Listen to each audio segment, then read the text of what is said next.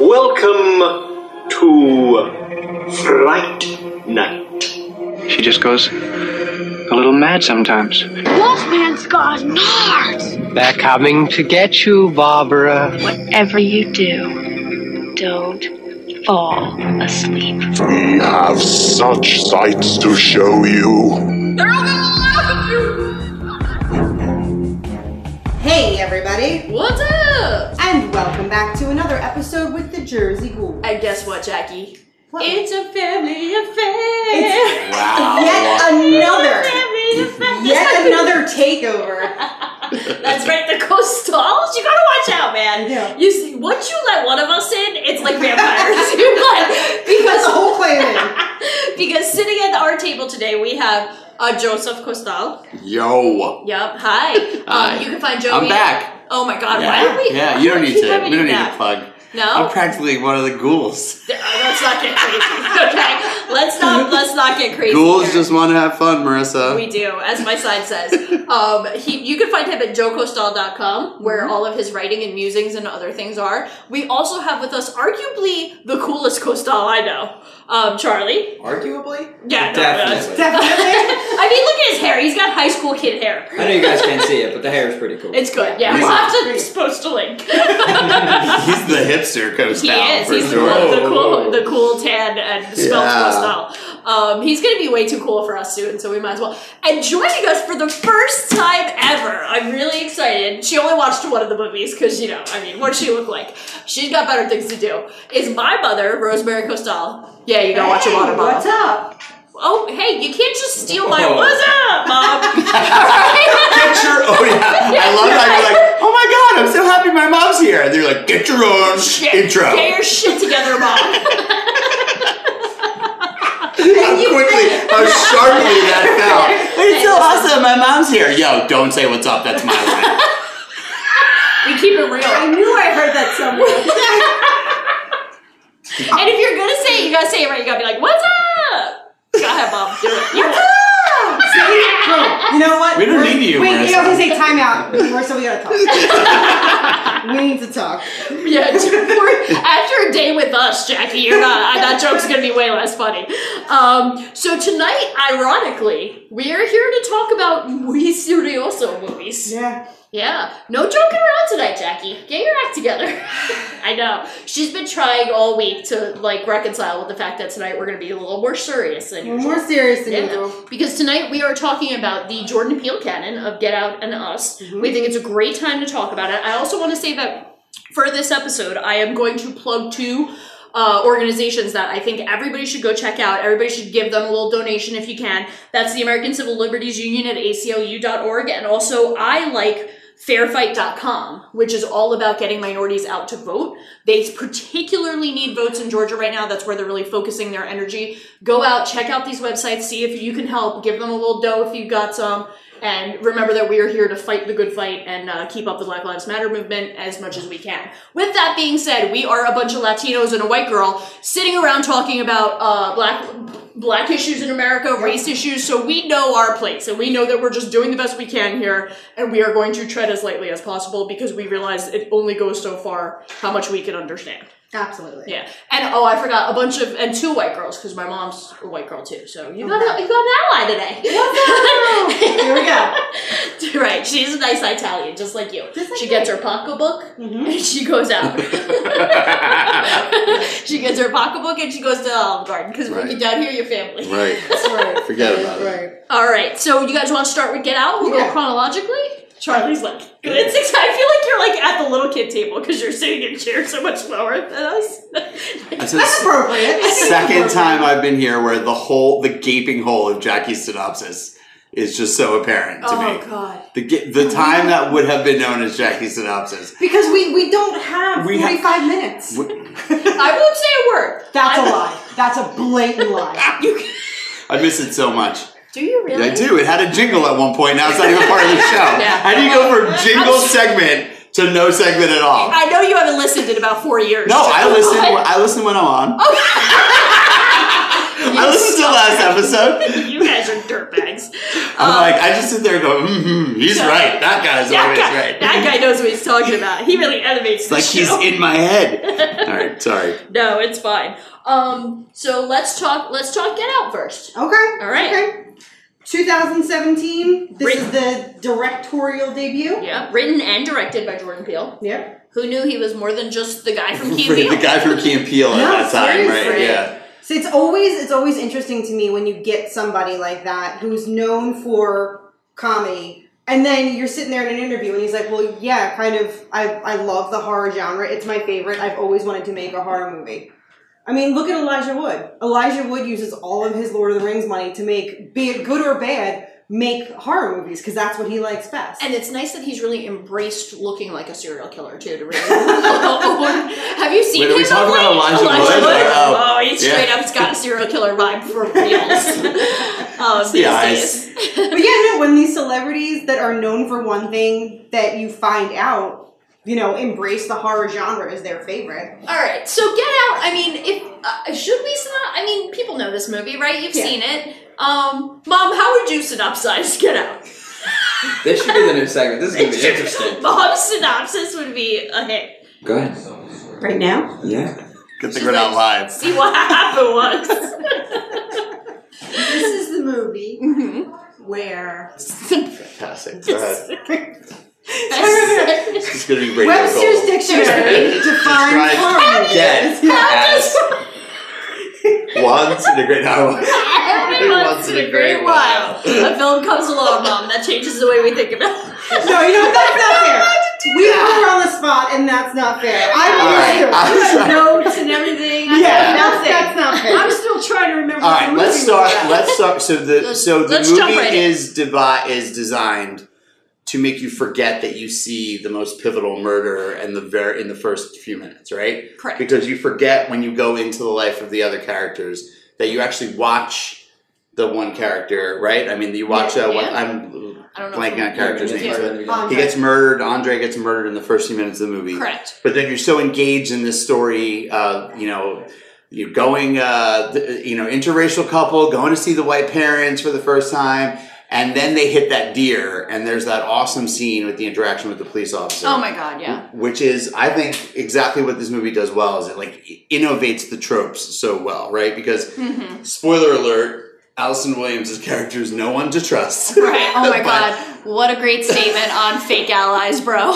Fake allies, right. She is the epitome of a fake ally. And a fake feminist. But you don't know what you're watching yet. No clue. Right? So you are designed to be impressed by and her comforted liberalism. by her liberalism. You're comforted by her feminism. You're comforted by what seems to be a very aggressively progressive attitude towards the police, right? Where it's not enough for her that they ask for her boyfriend's ID for no reason, which actually happened to me a couple times. Have you ever been in a car where the cops ask for the passenger's identification? All the time. Okay, yeah. All the time. I always do.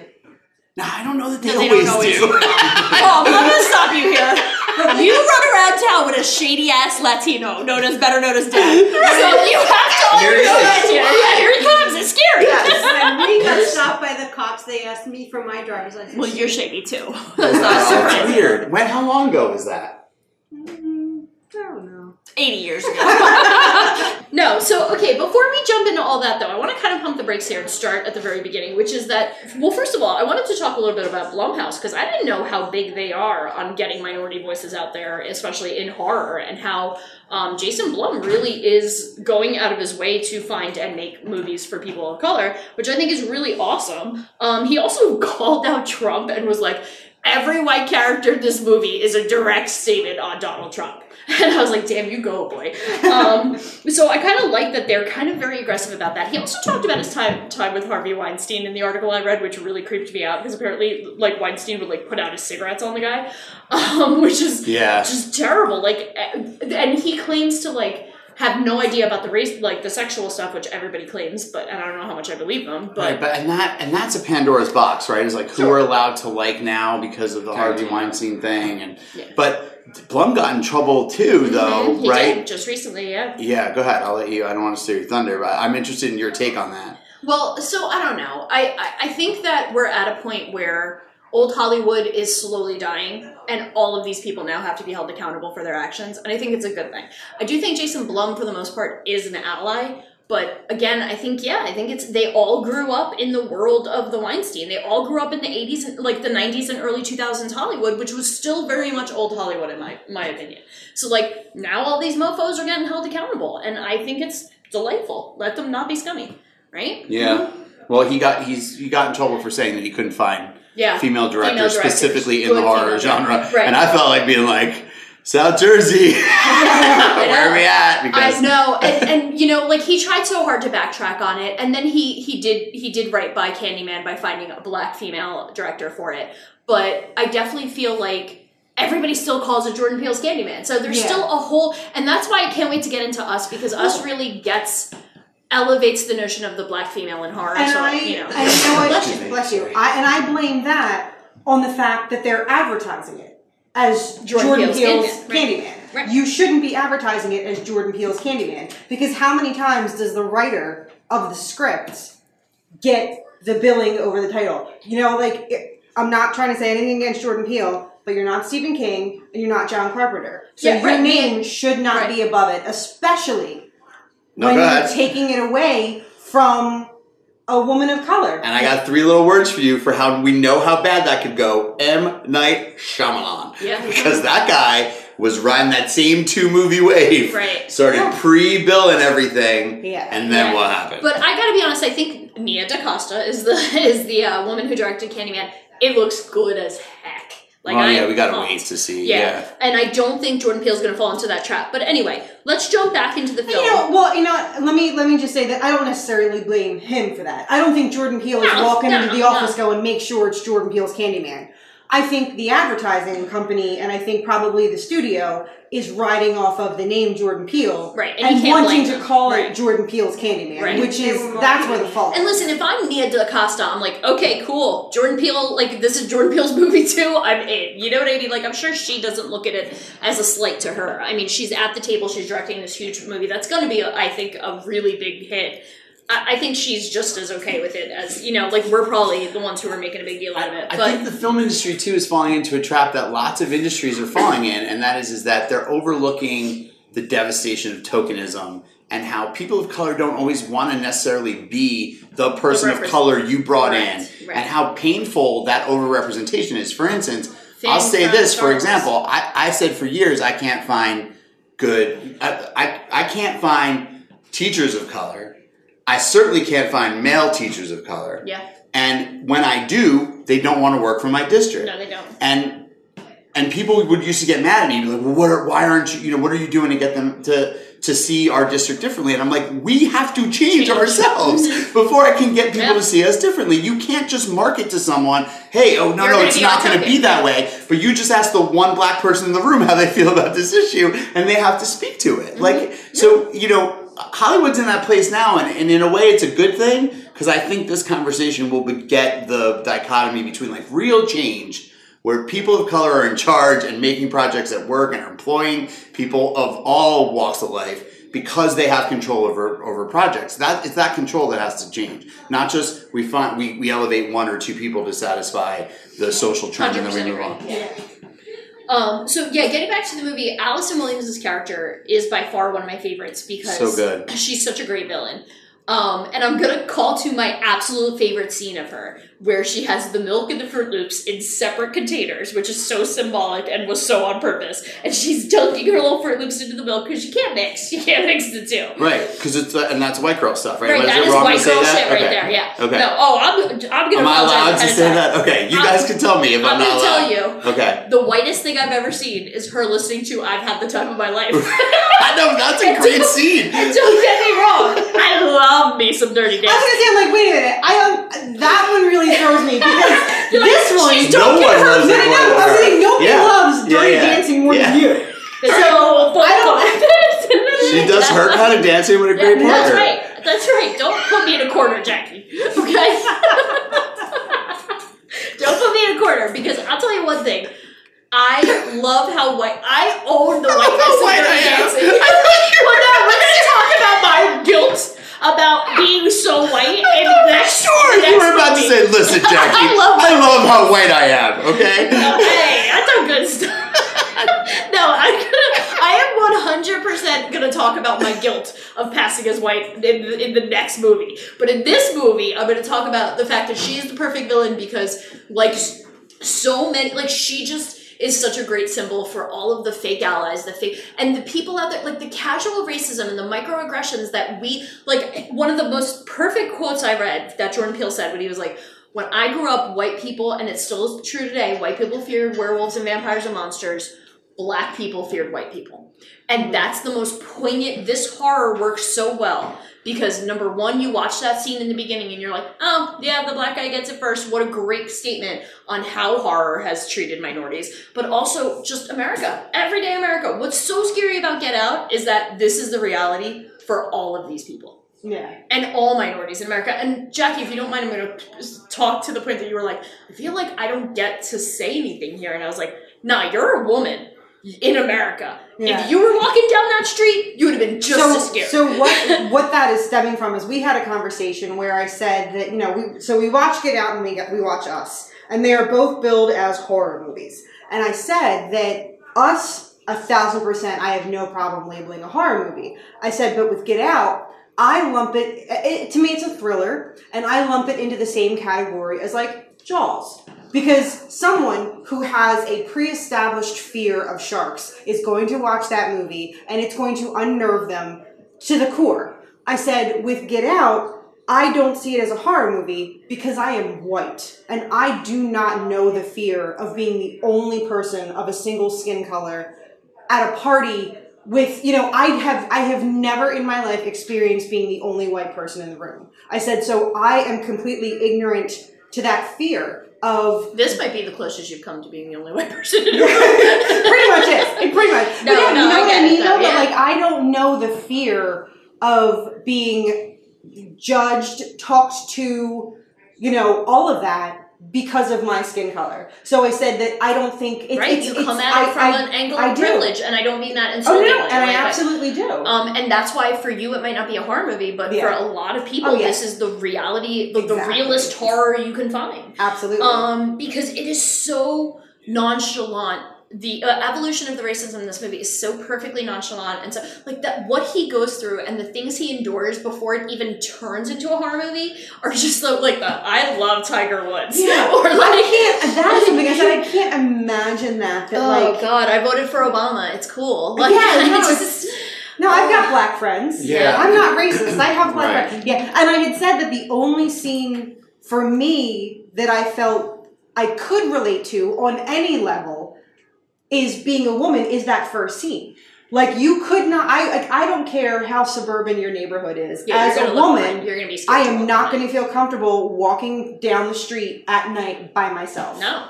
Yeah. Oh my gosh, you said so much good stuff there. I don't know where to begin. I know. For number one, I also come to this movie from a place of white privilege, right? Because despite my Cubanness, it would be unfair for me to say that I can relate completely to standing in a room and understand and feeling that different.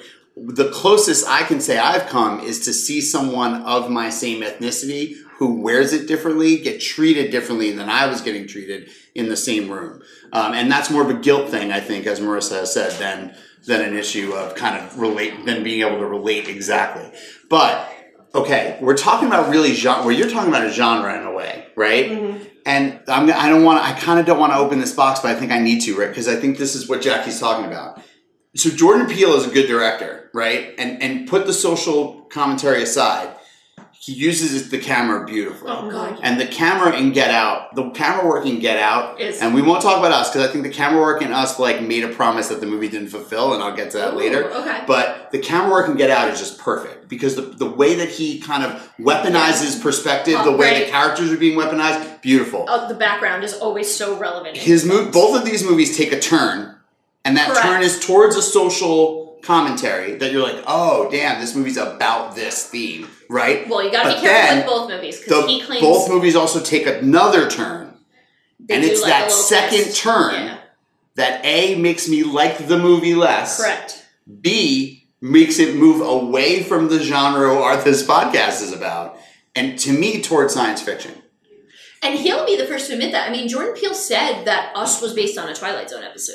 It's almost like these movies are more sci-fi movies than horror. And he would be the first person to like clap his hands at that. Because number one, he claimed he wrote, and I don't believe this for a second, because just like George Romero, I'm going to tell the director and the writer to sit down because I know better. I don't think it was an accident that I don't think you could say Us has no social commentary, because I find so much social commentary in it. Oh, me so too. Sit down, Jordan Peele, but and George Romero. I don't think the movie delivers on it. But again, okay, we'll we say can talk about that in a okay. minute. Yeah. But, like, you're right. I think the turns sometimes do a disservice to the genre. I agree. And to the plot itself. He's in love with science fiction, but if what Jack is ultimately saying is that this isn't a horror movie, I would tend to agree. I don't. I think it's important to posit Get Out as a horror movie because of the horrors of real life. I mean, let's be honest. Like, so many Americans, as we are seeing right now, are craving the old ways, right? This is why Trump is in, literally today, the headline I read this morning was he took away racial sensitivity training on all federal agent levels. All agencies in the federal government no longer get racial sensitivity training because, and I quote him, he said, "It puts us all back. It's very problematic." Cool. And yet your supporters are like, yay, another victory, because deep down they are racist and they crave the old ways. And to me, But their supporters say that Jay-Z eats babies. I mean, it goes so much further than that, right? No, 100%. It's almost like Jordan Peele must just be like, it's too easy right now to make, like, because the world is bananas. So empowered. Yeah, they're so empowered, though. And it's permeating. You know, it's funny, Joe, you said, like, you're right. Like, to me, I very much code myself based on which rooms I'm in, like, as far as how, and we have this privilege of passing, and I will never take that for granted. It also riddles me with guilt sometimes, but we have this privilege of only revealing our minority status when I mean, you more than me because you're a seemingly white male. Yeah. I'm a female, so that only goes so far. Sure. But for me, yeah, like, I code myself differently. When I'm with my friends from back when we were kids, or my friends who are more ethnic or more inner city, like, I'm a very different person. When I'm at school, I do feel like I have to be the token in the room, and I code myself differently. And I think this movie speaks to that too, because Chris very much tries to code himself very appropriately. And when he sees Dre and he walks up and he immediately codes himself as a black person again, it's also fascinating to watch all of that and then kind of take that into my own life and be like, yeah, I totally know what it's like to be the only minority in a room, but my difference is I can just, like, decide when I want to bring it up or decide when it's going to be a problem.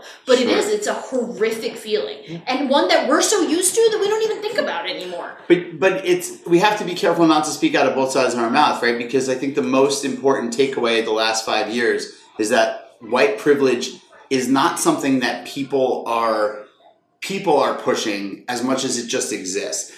The place I've been most successful with getting white friends to understand the problem of them is when I say to them, you're mad that I'm trying to say you're using white privilege.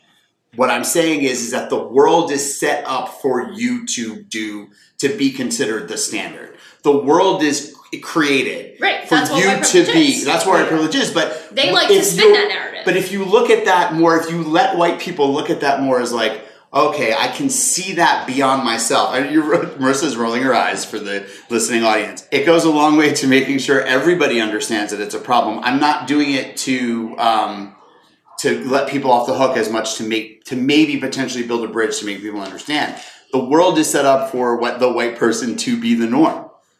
Blacks, Latinos, women, LGBT community all feel that different. Mm-hmm. And that different is the movie succeeds most profoundly in making that different be the protagonist's point of view.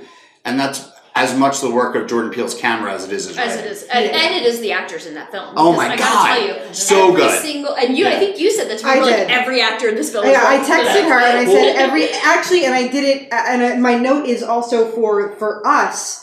I literally have the note that he is, like, between Jordan Peele and whoever his casting director is. Right. They just so good. Everything they touch is gold. Yeah. Every single actor in both of these movies, films. like, holy crap! Even the little kids. Oh my God, even the little kids in Us, like, blew me away. So good, playing so two good. roles too. Yeah. And to me, and this is the English teacher in me, but like I love all of the symbolism and thematic layering. Like when he's like, "Oh, those deer, they're like rats infestating us." Like how that's obviously the white racist talking about racism. Like everything is so poignant, and I just don't think it's accidental. I think it's brilliant. This is the first watch for me for Get Out, but I knew enough about the movie. Actually, I spoiled it for myself just from talking about it with other people. I knew the plot. So knowing that whole beginning when Bradley Whitford is giving him the tour of the house, like everything that comes out of his mouth has a double meaning. The basement is sealed because of the black mold. And we don't do this, or the thing. Oh my God, with the deer. everything. Like everything that comes out of his mouth has that double meaning that like if you were completely ignorant of the plot, you wouldn't think anything of it. Exactly. But knowing what he's saying, it's just it's the worst. And you know what? And it's one of those things where it's like, am I uncomfortable because this is so effective, or am I uncomfortable as a white person recognizing like the atrocity? Right. And either way it's effective though, right? It's not that he says it that's what's scary. It's not even that Chris is so uncomfortable that's scary. Mm-hmm. It's that Chris just expects that this is our for the course of being there. Yep. And that's a really tough point to come across, right? I think so too. And no horror movie, no sci-fi movie, no movie of any genre has ever so effectively articulated that point. Mm-hmm. It's not the phrasing. Right. It's not the character. It's the commonality. It's not even that he's uncomfortable. It's that's exactly what he knew he was walking into. Right. And he's got to navigate that world. And if you're watching it from a place of like, where you're trying to create a more progressive world and you don't want that to exist, you're screaming out about, oh my God, nobody sees this. But I wonder... That's just a reality. I wonder how you come to this movie if you don't feel that way. I know, like, how does a racist watch that? Like, I wish I could have found, like, I wish I could go outside and be like, hey, racist friends, come here, I want you to watch this film. Because I swear to God, I think it's a completely different experience. Or is it that they just don't watch it? Are they that racist? Because they probably that was going to be my question too. For someone who is racist to watch this movie, I mean, the whole point of this movie, not the whole point, but the plot point is decrepit old white people can basically be transferred into the younger, when she calls them grandma and grandpa, I'm like, shit! Yeah, like, but every time. So would a racist really enjoy the fact that like you're born again into a better body, and that better body is a person of color? I'm so glad you brought that up, because I want to talk about some of the thinking in this film that people I think of like us think is antiquated and people don't believe anymore, but really they do. Because as someone who's in the psychology field, there is no field more freaking racist with its history. So freaking problematic. And I love that, well, first of all, the silver spoon as the symbol, right? Like, how brilliant. Yeah, and misogynistic too, right? To be fair. 100, right. Oh, God, yeah. And so problematic to any minorities in any way. LGBTQs, all of them. So she's using the spoon, she's doing the hypnotherapy, which is problematic psychology to begin with, but then to couple in all of this, like, phonetics and this idea of, like, the biologically superior, and you must be good at sports, and you're a really good runner. And if you notice when she's on her computer, she's looking at the NCAA drafts for that year, and did you see Key was one of them? Yeah.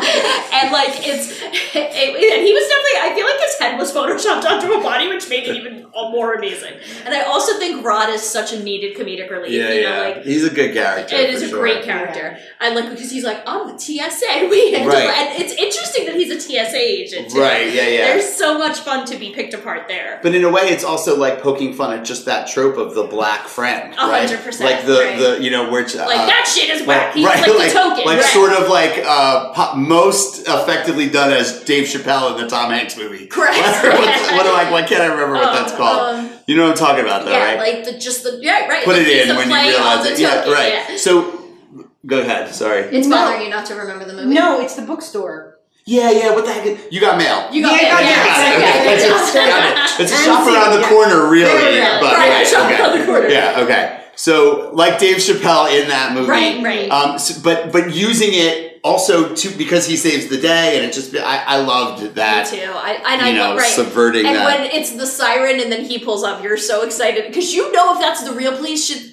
When she's like help, you're like, oh shit, the real police are here, right? From like 15 minutes before that, I was like, this is gonna end with the cops coming, and no one's gonna believe him. Yeah, right. I felt that for sure. It's brilliant that he doesn't make that choice. It's brilliant that he trusts us to know that that's our reality. We don't need, But he almost did though, right? Isn't that the story? The alternate ending, right? No, I thought he went to jail, and Rod's still trying to put the story together, and he tells Rod to let it go. And it's supposed to be like that. This is it just goes on. Right, you're not going to win. Right, and I think he felt correctly the world needed something else. Yeah. Well, he said. You know what's funny? He said that he wrote the first ending in the Obama administration, and then when the Trump era happened, he was like, I needed to change it. Because I didn't, in Trump's America, it's not what we needed. And how sad a truth is that? That literally, the more correct ending, the more thematically true ending was just too much in this bananas world we live in. Which that brings it to the point that you said earlier, because in the car he said that both Get Out and Us take a turn for sci-fi that makes him not like the movie. And what I said was that he does that to make it more entertaining and a movie that will get popular, because it's the difference between a movie like Let the Right One In, which we just watched, which I would take a movie like Once Upon a Time in Hollywood over a Let the Right One In any day, because to me it's more entertaining, and that's more the kind of movie I would want to watch. Okay, I'm going to need you to get out. No, but I like what you did there. But Charlie is a really smart 15-year-old, right? So, he's trying his best to even entertain Let the Right One In, but he gets bored. And he doesn't get bored of Jordan Peele movies. And so I think his point is that Jordan Peele knows he has to, transcend a certain level of population. Because I know all my friends love the Jordan Peele movies, and my friends would fall asleep at Let the Right One In. But But a lot of your friends also don't come from the same social background as us. And I'm curious. All my friends are football playing, basketball playing white kids, and they all love Get Out. They are the white males that we that someone like me is going to spend my whole life. But he's kind of showing you what we're saying. He's showing you what they those love people. These movies. They don't go into it saying we're racist and so we don't understand this movie. But how do they? I'm curious. Let me pick your brain here. They love these movies for the entertainment value. Yes. They think this is a casual watch. No, they don't think it's a casual watch. They get it, but they also this is what I'm saying about Jordan Peele is that he does both. It's a good movie. It's an entertaining movie to watch. Okay. But Us is scary, and Get Out is really cool. Yeah. The story of Get Out, without all of this that you guys are mentioning, they're both cool, fun movies to watch. Tell someone like Dad. Even someone like Dad watches it and was he can entertained by it and kept his attention. But I didn't think he got any of the racism, or that it was just the entertainment of this movie that kept him occupied. And that's why Jordan Peele takes He's more Latino than any of us. Right. I'm serious. It doesn't make you safe from being a racist. Marissa, listen, and this is going to get us phone calls and emails. Some of the most racist people we know are immigrant and sons and daughters of immigrant friends. No, 100%. I especially and I'm going to say there are entire Facebook groups for Cubans for Trump. I'm not going to deny it. Oh my God. Yeah. Cubans are and we can say because we are awful. Right. A lot of us are awful. Abuelita hated a lot. Abuelita hated everybody, but Cubans and white people. And they're Republicans. Basically, I get it. I do. I know. It's just that it's pervasive. Almost every Cuban I know is Republican except for us. I know. Us. Get out. Us. All right. Was that the segue? I don't know. Actually, there is one more. I do want to talk a little bit to the sunken place and that, the horror of getting put in a world where you see everything that's happening and you feel completely powerless against it. Because I think the sunken place is one of the most beautiful metaphors I've seen for a minute. And I have been personally struggling with living in the burbs and feeling very the worst people are empowered right now, and it's very scary and it's very It's a really tough time to be a very feminist Latino minority living in the burbs, and I don't know if you've been feeling this too, but Upper Township, I hear you. You know what I mean? And it's just like this idea of living in the sunken place. Like sometimes I feel like I am living in the sunken place because I see all this happening around me, and you feel so powerless against it. And when you do try to fight it, oftentimes you lose those battles, or you lose friends, or you lose things that are valuable to you. And it does. It's like, I really love the beautiful metaphors in this film, and it bums me out to think it, like, to me, this will never feel like a movie I casually watch, which you're right, it's so entertaining. I know what you guys are saying, and I think it's an important, beautiful point to make, but, like, to me, this film is harder to watch than Let the Right One In, because it so poignantly reminds me of everything that's wrong, and it's the scariest thing in the world right now, especially in this moment of Black Lives Matter. That's the way you're viewing it. 100%. Not everyone walks into that movie. I just happened upon that movie. Yeah. Yeah, I mean, not even knowing it was in horror, because you know me, I wouldn't watch it. No, oh my God! And not to take away anything that the movie says, but not for nothing, it's not a documentary. It's a movie. Well, no, I'm serious. Like, no, you're right. It is a movie. It's in the entertainment sphere. So it's like, but again, not to take away anything, because sometimes some of the most powerful messages have come from entertaining movies, you know? Yeah. And I think there's two. No, go ahead. No, I was just going to say that I disagree that I could watch Get Out tomorrow and not feel so, like, you know, all the, like, guilt of the, like, social stand. Because a lot of it is both, you know, like, it's really cool and scary that, oh no, there's going to be a white person in your brain, they're going to cut me open and put a white person inside of me, but then that also has the, like, racial and social standpoint, and also, like, the sunken place is really scary, you know, like, oh, I'm inside my own brain, there's just nothing here, you know, and while that also has to do with everything you were talking about being powerless and people being in power, it's also a cool, like, scary thing to watch without thinking about that. So it's a cool one to watch, but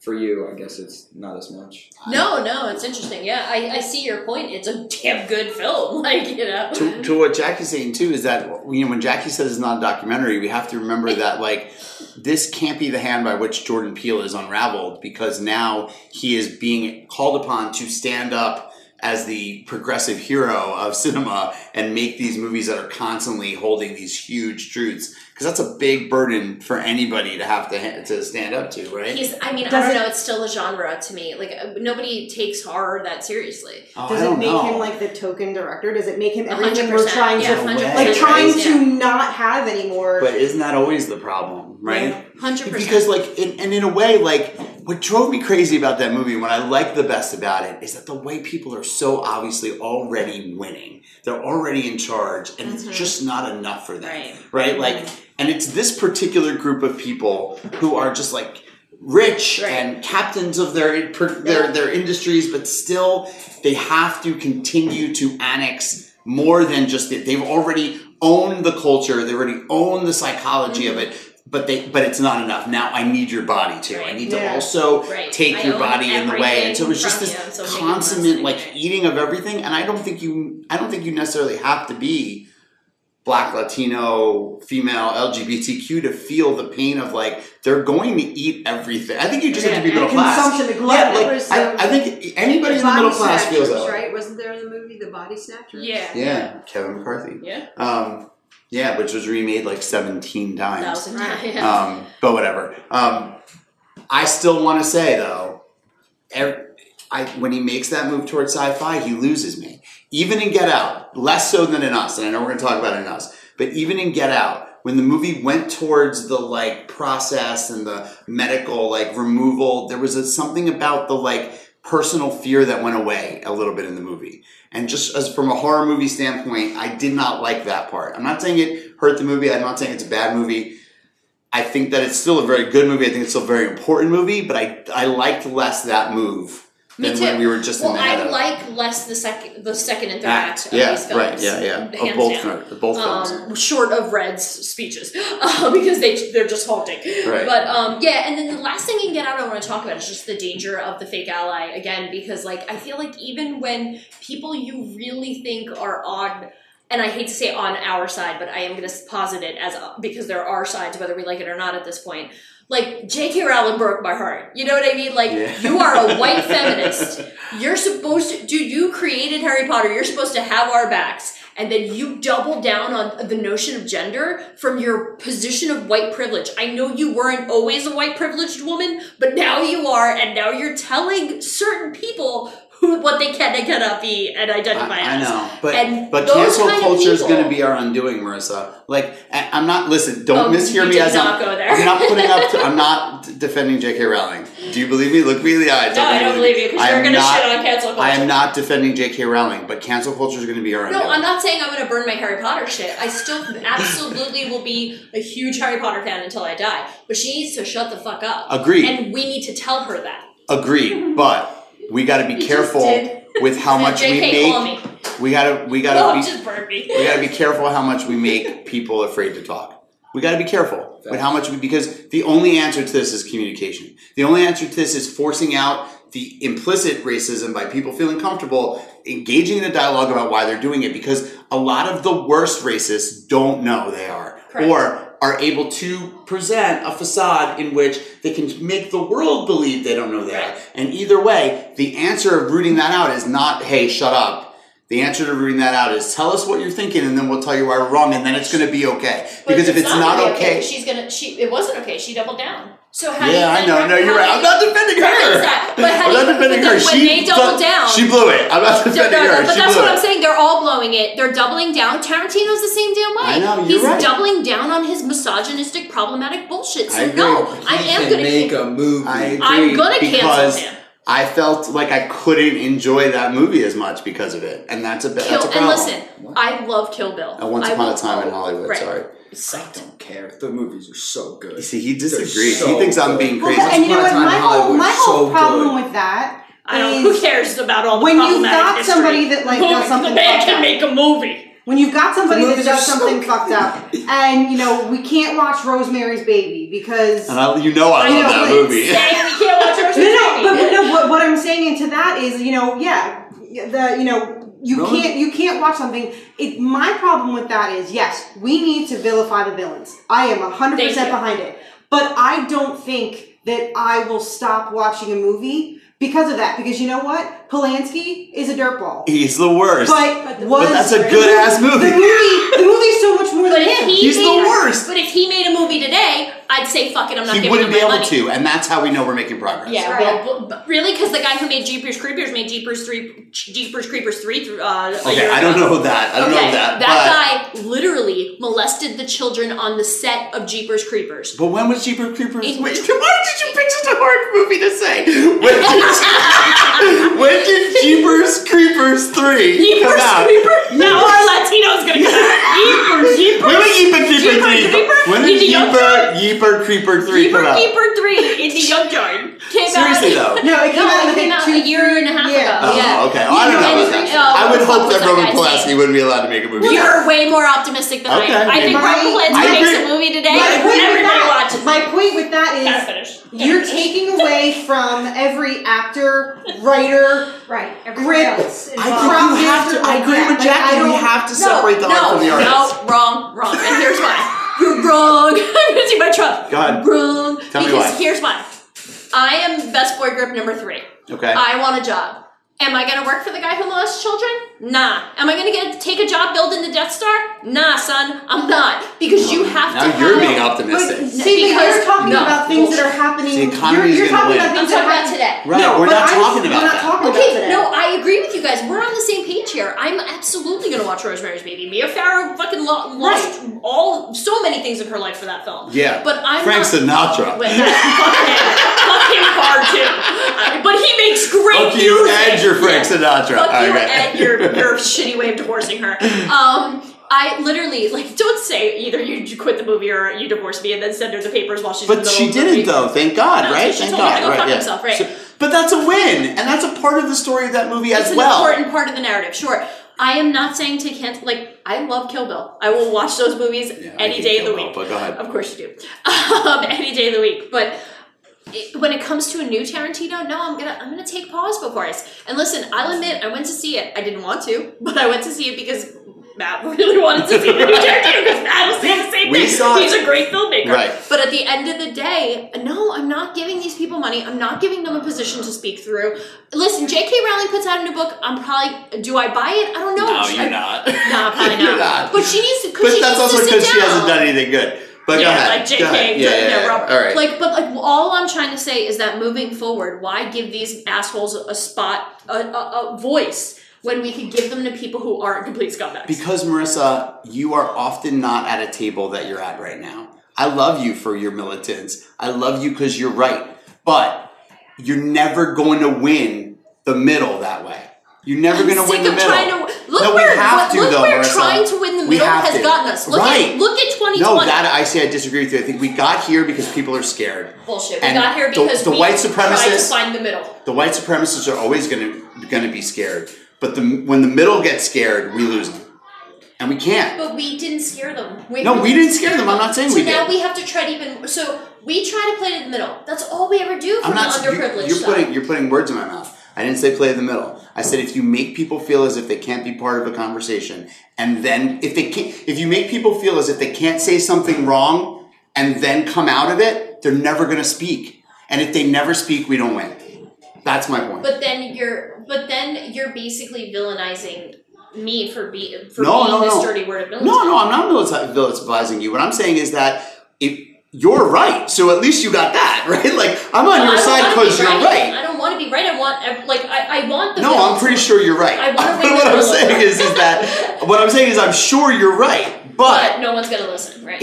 I'm saying that you have to make people speak and be wrong to make them see what's wrong. And I'm going to say the only people who can do that are people with a position of privilege. Yeah, it's probably no true. One's it's gonna not listen. An easy problem. Joey, they'll listen to you. They won't listen to me.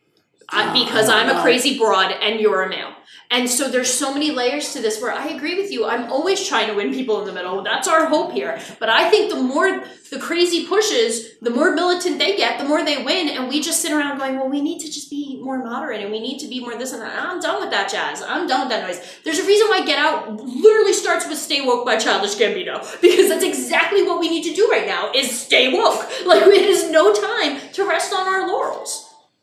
We're going to have a civil war soon. It's not us. We were woke before woke was a word. But we don't have the choice. And guess what? They've got all the weapons. They've got all the power. So good luck to all of us. But you keep saying, let's just try to talk them down and give them a voice. Nah, I'm done with that. I don't know if it's fair because I'm not sure if that's what I said. What I think I said was, if people are afraid to talk, progress won't. And you're right. I think the problem is you moved the conversation to a social level, which then I don't know if I agree with what I said. You know what I mean? Well, what level do you agree with? What I'm talking about is person to person. Is that if mom's a racist, Mom's not a racist. Mom is not a racist, for the record. But if mom was a racist and she was afraid at this table that we would cancel her for saying the wrong thing, she might be less prone to make the statement that we could be like, no, you're not looking at that right because you're not seeing this.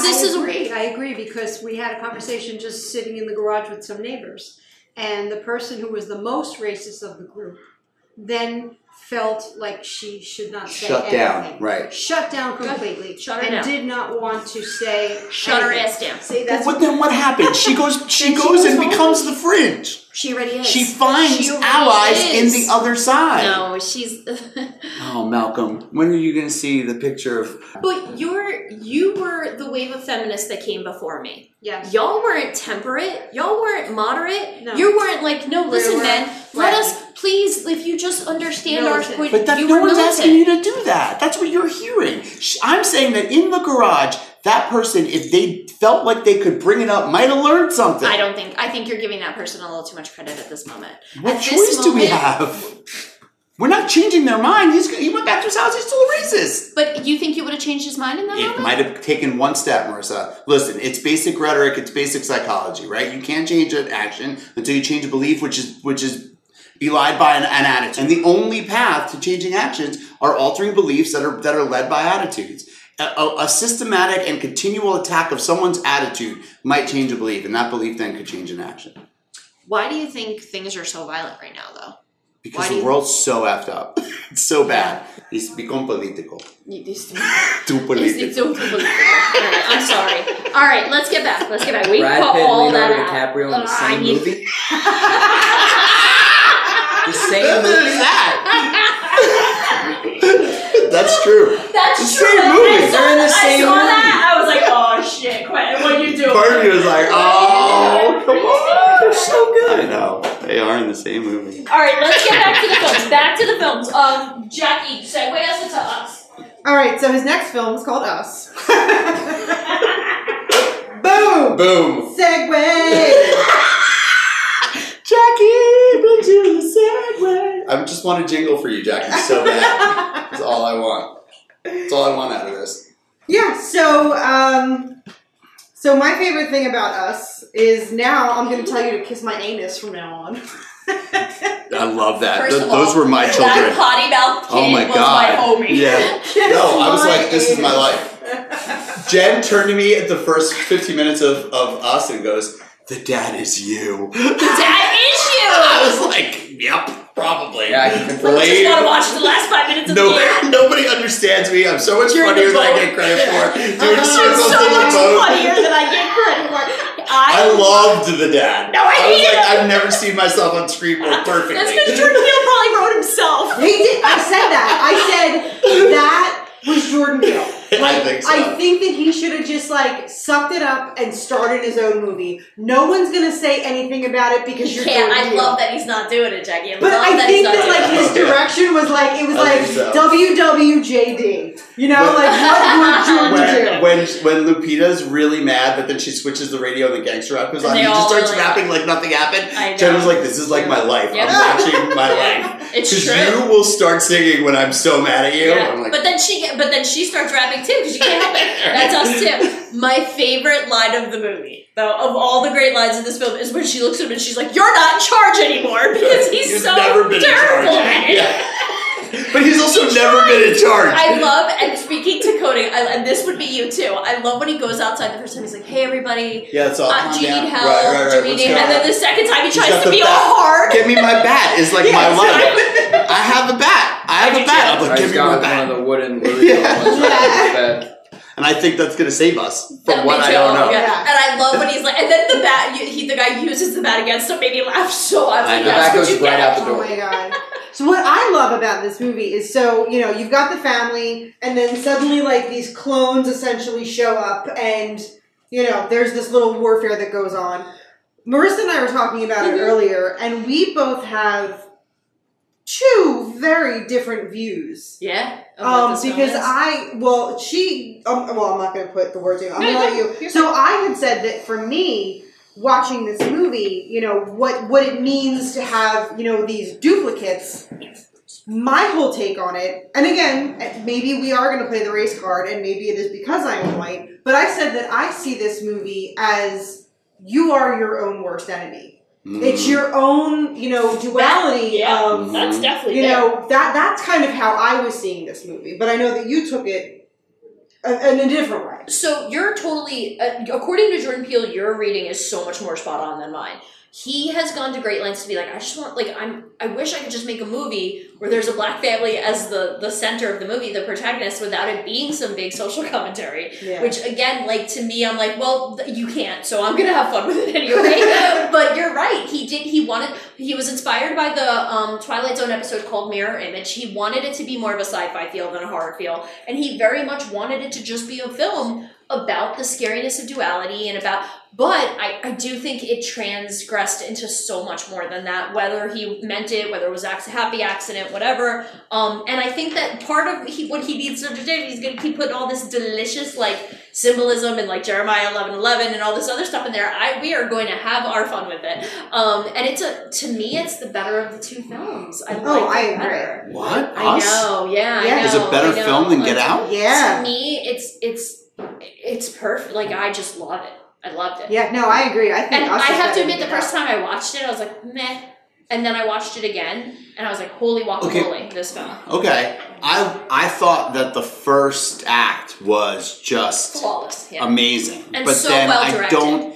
there's a moment specifically. Well, so first of all, I'm curious to see I love the Thriller t-shirt. Oh my god, I was so excited. I loved all the 80s-ness of the beginning. Oh my god, everything. And it's like instant nostalgia for me. But because it felt like Seaside. Did you notice the movies on the shelf too? Yeah. Chud and Goonies, and they're all like symbolic. And National Lampoon's Animal House. Totally awesome. Also, the scene where she walks away at the boardwalk and she looks up at the roller coaster and she remembers the faces of the people. And I think anybody who's ever gotten lost as a kid, that slow motion, like running through water feeling of like everything happening around you in such a significant way. I still to this day remember getting lost in Seaside, and I can remember seeing the stands and like what was in them and like crying. I remember the couple that came when I was crying and like took me to the... I remember that couple clearly, like with such clarity. So to me, the shooting of that scene was just amazing. There's a moment when they're in the house and she's not turning to her husband. And he's shooting it just so brilliantly. He's shooting her reflection through the window. Yeah. And she says she's coming to get me. And at that moment, I like gasped. And I wanted to like pause the movie and say... Holy crap, this is the movie I've waited for my whole life, where it's all about the fact that you are coming to get you in every frightening way that exists. The way you're your own worst enemy, the way you're the antagonist to your own protagonist, and vice versa. And I was so pumped, and that movie never came.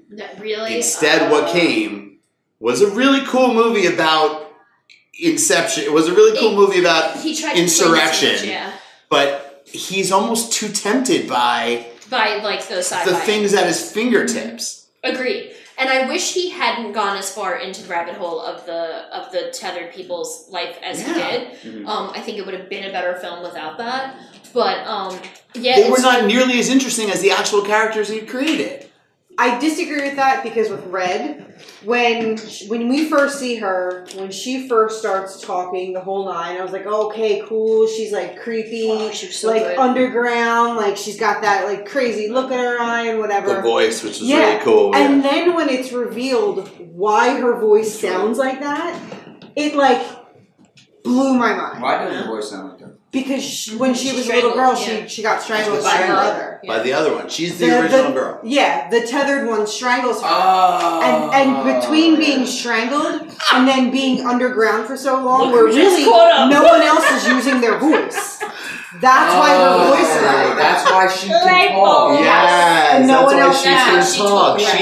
She was the other one, but be careful because as soon as you say she was the good one, then you get into the point of the movie is who is the good one, who's not the good one. She was so she was the original. She was the original. When things like that happened, when the twist started coming, you were into it? I was really into it. I was just like, oh, that makes so much sense. Jackie, you saw that coming. I know you saw that coming. I never see that shit she coming. said she didn't see it coming. I never see that way shit before coming. they got in when they got in the car at Tim Heidecker's house, who, by the way, I love that Tim Heidecker's in this movie. Oh my god. And might have been Elizabeth Moss. Too. Yeah, Elizabeth Moss, amazing. Amazing white actresses and actors to play the supporting roles speaks so far. Well, that's too, but also because Jen was like, "Well, that other." I'm like, "Where's the other family?" She's like, "They're gone." I'm like, "It's Tim Heidecker and Elizabeth Moss. They're not gone. Yeah, no. They don't take that role. They're coming back, right?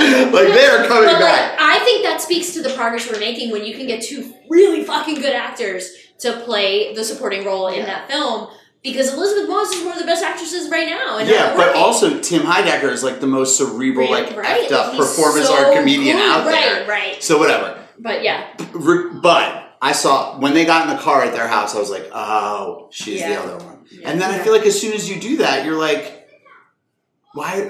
Okay, all they saw was Hands Across America. Well, so I loved the Hands Across America. I get that. Yeah. Well, only because we were alive for that. If you weren't alive for that, you don't know what that is. Well, that's the last thing she saw on the TV in the beginning. I know, but here's why I love it. And again, this is me reading way too much into stuff that I probably shouldn't. 6.5, I looked it up. 6.5 million people in America participated in that bullshit, right? Do you remember doing that at school? Yeah. You do? Wasting do you remember doing that at school? Wasting my time to go do you guys remember that? hands with people. Okay. Yeah. What a bunch Can't of do that anymore. bullshit. No, 6 feet, bro. What a bunch of bull.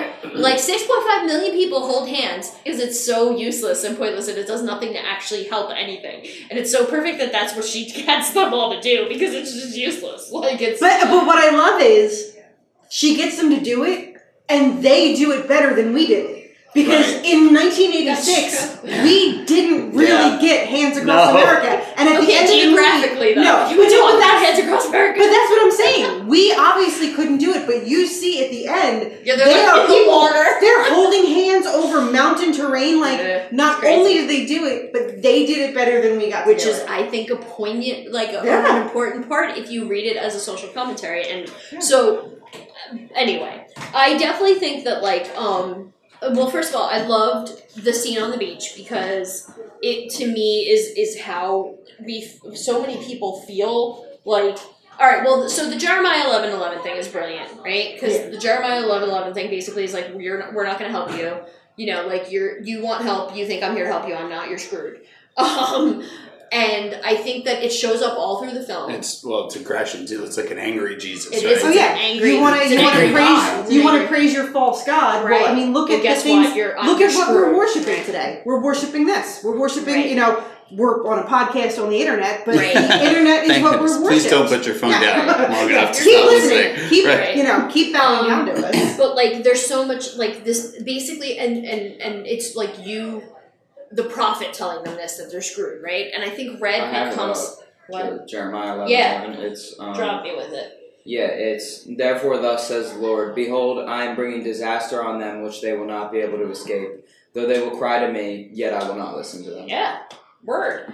And I love it because it's basically like, you're screwed and you deserve it. And I think that, so for me, I took it as the shadow people, right, as she calls them. The speech about, like, you know, and you got the good stuff and I got, you know, when you got delicious hot meals, we got the cold rabbit. When you got praised, we got all that stuff. Like, it is race relations in America.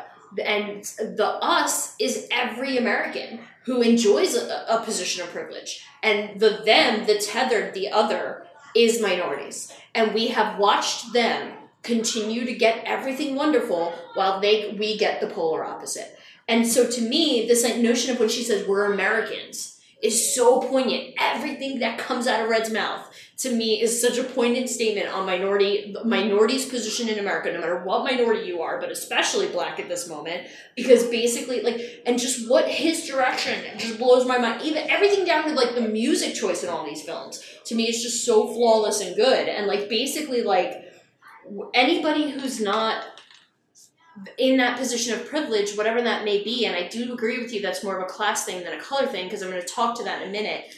I think having it be a Black family, but also a Black family that very much lives a very white life, dare I say, and she's aware, she's cognizant of it, and I don't know if she's cognizant of it because she's technically a person from the other side, but I think they are very much living a life, and this is deep down, I think Jordan Peele was exploring some of his own guilt at this point. It's not deep down, though, and I'll let you continue. I'm just going to add to you, they're still chasing the white family, despite their obvious position of privilege, right? So here's she's annoyed by the fact that they are, and he is not. Here's a Black family of seemingly tremendous privilege, with a lake house and a boat and a but also, you can't help but wonder how they got there, because you look at them in the 80s and you're like, oh, they look like a normal family. Listen to me saying normal. I'm even being unfair, because they seem like middle-class family in the 80s, and now they're obviously an upper-class family. He was wearing the Howard sweater at one point, which I think is supposed to be like a clue to that. Right, that to their level of... Jordan Peele's full of crap, because he's definitely chasing that. 100%. Because the Howard t-shirt makes me think that. The fact that you put the other white family in there, and Tim Heidecker's all full of this advice, that, oh, I bet you don't have the flair. And that's... I know, then he's going to kill him with the flare. But the flare fails. It's not... So as if to say, there's fallacy in that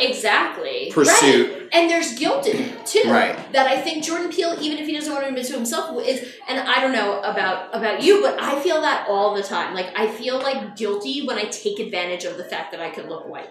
I feel guilty all the time about it. Because I really think if my skin tone was like 2 shades darker, or if my accent was just still a little thicker, life would be different for me. And I constantly am plagued with that realization of like, even though I am far from living a good life, even though I am very smack in the middle to lower middle class, I still feel like this certain privilege and this guilt from it, and this guilt of having passed, and the guilt of being a minority posing in white America. And I think that this film does a really good job of kind of playing with that trope through the characters. And I also think that, like, I'm going to totally agree with you that once it gets to that second act and, like, they're going into the tunnels and all that other stuff, he loses me a little bit because I way more enjoyed just the conversation. The scene in the living room, to me, is just flawless. But so let's focus on that scene for a second.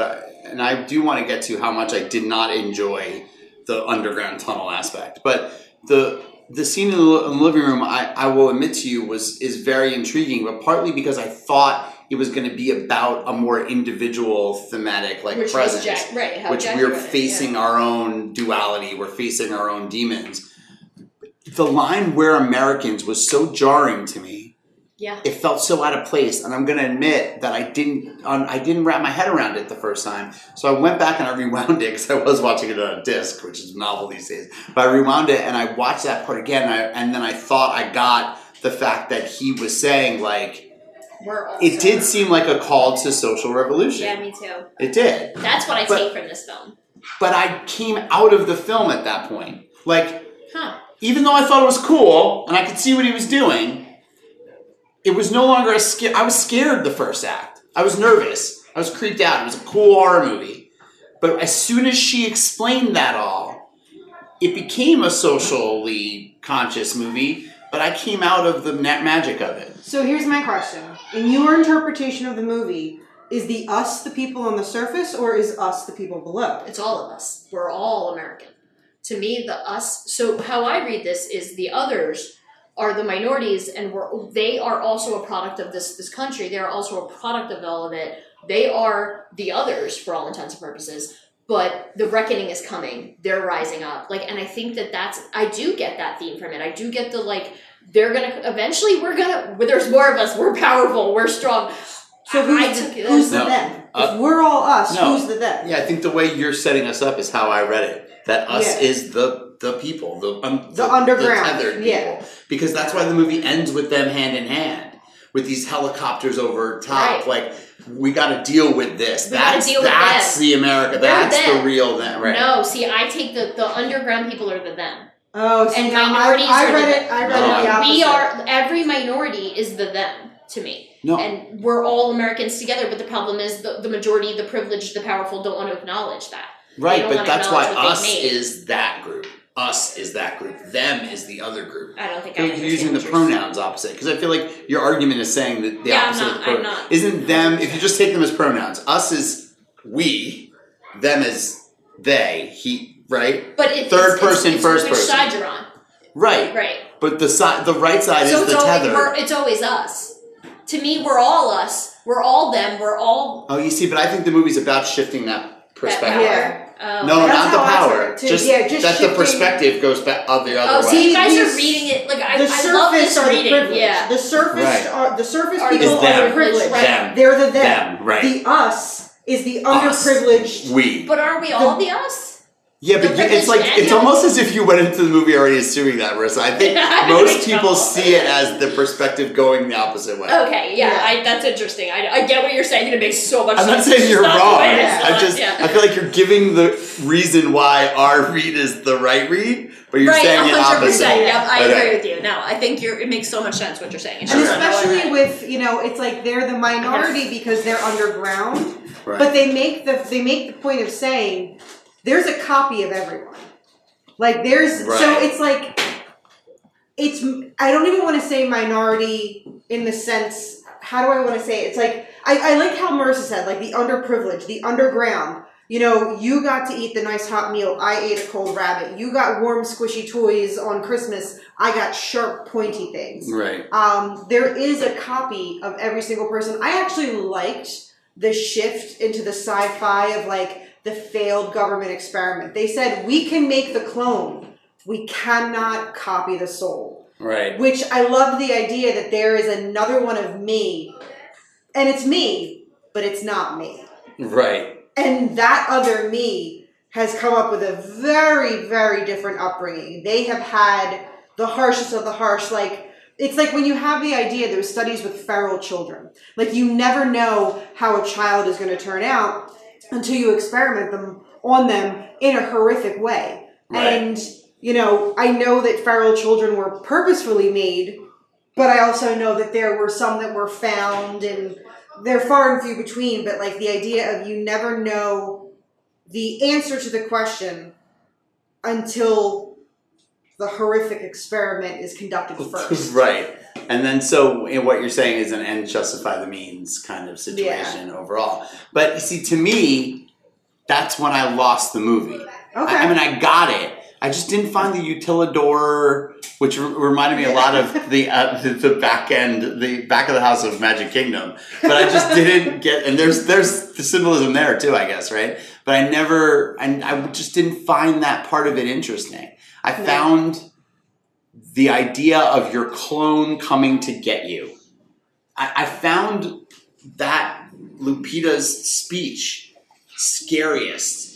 That in the use of that phrase, I feel like she's coming to get me. Yeah. And we know that she is her. Yeah. And maybe that's just a mental health issue on my end. But that feeling felt really real and cool to me, and I wanted the movie to explore that, and it just didn't. Yeah, no, I can see that. That's fair. What's with the animals? What's with the animals in general? Like the rabbits in this, the deer in... Like, I got the deer in Get Out as, like, the hunted, you know, and I get the bunnies were, like, vulnerable and weak here, but there's a lot I also took that as, like, the symbolism of, like, you know, bunnies multiply. Like, you know, when you mate like rabbits. Right. And kind of that being the same where, like, they made all these multiple copies of the people, and, you know, rabbits are easy to breed. Rabbits are and they will overcome us, right. You know? Which, by the way, Ocean City is being overrun by rabbits as we speak. Really? Yeah, they're everywhere. Yeah, that's awesome. So here's my question that I'm going to pose to Marissa. So knowing, can I kick my own ass? No, she would definitely do. Knowing that, you know, that Red and what's her name? I forget what her name is now. Adelaide. Mm-hmm. Yep. Knowing that they're like opposite of what we thought they were. So it brings up like a final girl issue. You know, like is one or the other the final girl? Red is the protagonist to me. Really? Here's the thing, like, you're right. The only difference between Red and Adelaide is the fact that one of them got to grow up with privilege, right? Like, she got the good education, she got the Howard degree, she got whatever. And, like, that's why Red is the hero. And listen, I actually read a really interesting theory that Jason and Pluto were also switched. Yeah. Which blew my mind because I was like, oh, snap. Well, no, I think wasn't that established in the movie at the end? That Jason and because when I didn't see it, but I loved the theory. What I saw was because I looked into that too is the fire thing. The fire, how when she's in the car when that rap song comes on and she turns back to him and she's trying to get it. Well, did you know that she was off the beat? Yeah. And then he mimicked her, both being off the beat. They're both the others. Because they're both the others. At the end, he gives her that look in the front seat where, like, you know, he realizes, like, you're not the right one. When did he get switched? I don't want to say not the right one, but like you're not the one I thought you were. Yeah, and that speaks to why he's deformed in a way that we can see, right? Because there was something that happened that made them switch, right? It speaks to whatever that inciting incident was, with like why he can't remember how to do it. They were just there last year. I didn't get that though. Full disclosure, like I definitely didn't see that in the film. It was only a theory I read. I don't know that it's even those truths. I don't know if they're strong enough. Maybe. Yeah, I don't know. It's something that it looked like they tried to do. I don't know if they achieved what they wanted to do with it, but I see where they were trying to be like, and because there was the very obvious difference between physical difference because Pluto had the burns on him and Jason did not. So it was very obvious to see between the two who was who. Well, also Jason walks Pluto back into the fire. They mimic each other. So it would make you think that, I will say that to get back to your point about the final girl, I love don't get me wrong, I love Lupita Nyong'o no matter what she does, but I loved her kick-assery in this film, for lack of a better term. Like, what a great final girl. Even the daughter, Zora. Yeah, even her. And even the bad versions of them were so good, too. They're both so good. And the actors did a good job of being evil and also being themselves. Or not, or being whatever you want to look at. I thought, and I agree with you about it being, you get taken out of it. Also, I was curious about the spiders thing, not the spiders thing, the rabbits thing. Apparently Japan did a study, and there's a whole island of feral, really dangerous rabbits somewhere near Japan, because Japan did a government study on rabbits, and then they bailed on it, and then they just left the rabbits there, and now there's like rabbits living all over this little island. Yeah, I heard that. Yeah. And Jordan Peele heard that story, and that's why he decided to use the rabbits as an image for the metaphor of how the government just thinks they could use anything to test on, and and then just walk away. Yeah. I feel like I'm gonna provoke you with this, but she can't be a final girl though, right? Adelaide's not allowed to be a final girl by the rules, right? Why not? Because isn't she the bad guy technically? Well, if you look at it as an evolution of the trope of the final girl, you'd want more villainous final girls to live. Yeah. Okay. She's not. But she's fighting herself. She's fighting a version of herself. Though. But is she the villain though? Isn't the that's the whole movie. You can't identify, right? Yeah. To assign villain to one group over the other is so problematic. So but then, can she be a final girl then? I would put her in that category. Because the one thing that I was wondering what you would think is that you spend 3/4 of the movie before you figure it out, thinking wow, she's badass. But then you realize that aggression, that doesn't change is because she's not who you think she is. She's not as bad, right? She's not the good guy, right? Because Red's really the good guy at that point. Right. I don't know. I love that idea. I think that it's just, in my head, it's still a final girl win. I mean, anytime you get a strong protagonist like that, and it is even remotely. I don't know. I would argue she is, but I can see why there's holes in that theory. I have a friend who's a really good person, but is a Trump supporter, that's nationalist kind of politically, exist right now. And I tried once over a couple of drinks to say, I know for a fact you would open your door if there was someone living on your street who needed a bed, and this is someone who's done that, has exhibited that. Charity, right? Has let people in their house. Wait, let me finish. A person of their race. Let me finish. No, not always. Has let people in their house, has put people up, has given people money. I've seen them give somebody do acts of individual kindness beyond even what I would normally do. Okay? Where I say, wow, that's a really good thing. But I also saw this person see a picture of a Guatemalan family on Fox News, dead in a puddle. And I said to them, now, how can you vote and act politically from a place where that's okay? I know you would never allow that to happen on your own street. And their feeling is that, they said this to me explicitly, the government of the United States of America is different than me and my door. They can't act in the same way. So I said, do you mean to tell me that you don't believe that you say you have an individual responsibility to your fellow man that the government of the United States of America doesn't have to its fellow man? I said, absolutely. It's the role of the government of the United States of America to keep us safe, to keep out. Then that person I'm just telling you that's where I landed. And it was informative to me because I was like, okay, that's the flaw in their thinking. And that's where we part ways. Because my thought is that humans are humans, and I want a government that works to that end. And to me, I couldn't stop thinking about this during that movie. Because this movie is really about how we keep at bay a certain part of ourselves. And we don't, and we allow another to flourish. But too much of that was on the nose for me. Too much of that was right, boop, just hit me right there. The Tchaikovsky dance scene. Well, what is that from? Yeah. It's from Nutcracker, is that right? I think, maybe. I don't know. I didn't recognize it. So that's a dance that's done mirrored. Yeah. It's famously mirrored by two dancers, but she was doing it alone. And then her other was doing it at the same time. And to me, it's just I don't think it's too much on the bullseye. Oh, see, I disagree. I think that he likes to play with that kind of stuff in his films, and he does a really good job with it. I think the Jeremiah 11:11 thing, I think the use of the red, I think all of the names of everyone, I think it is a little bit on the nose maybe for us, but I think it's just good good fodder for other people. Like, I think it's good story, like, it's good cinematography and good directing to be able to be that, I don't know, like, that layered with everything. Because I think for us, it's on the nose, but I think other people would have to work to get to that. Beach shots were particularly good. Which ones? The beach shots. Yeah, those were really good. Were really good. I think so many of his shots are so well done. Like, I'm always impressed with his choices as a director and just how good his actors are for him. Just how good they are, period. So, yeah, Joe, thank you so much for joining us again. And Charlie and Rosemary.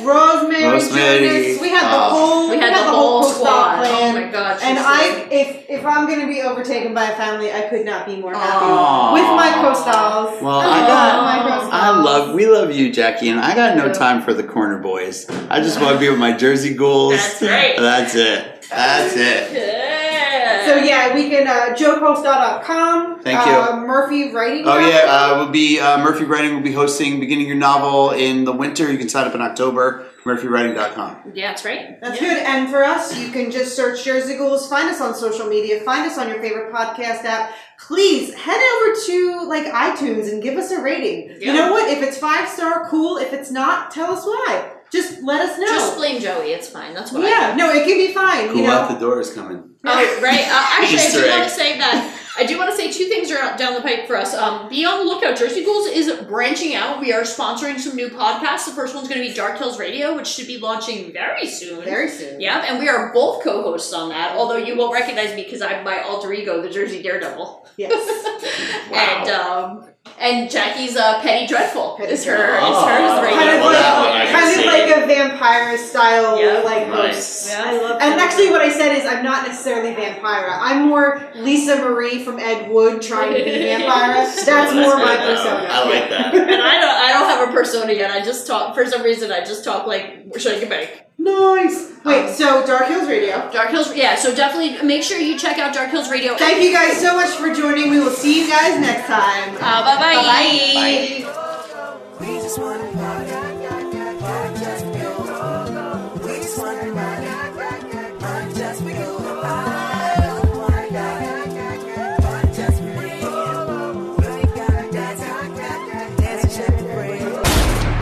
This is America.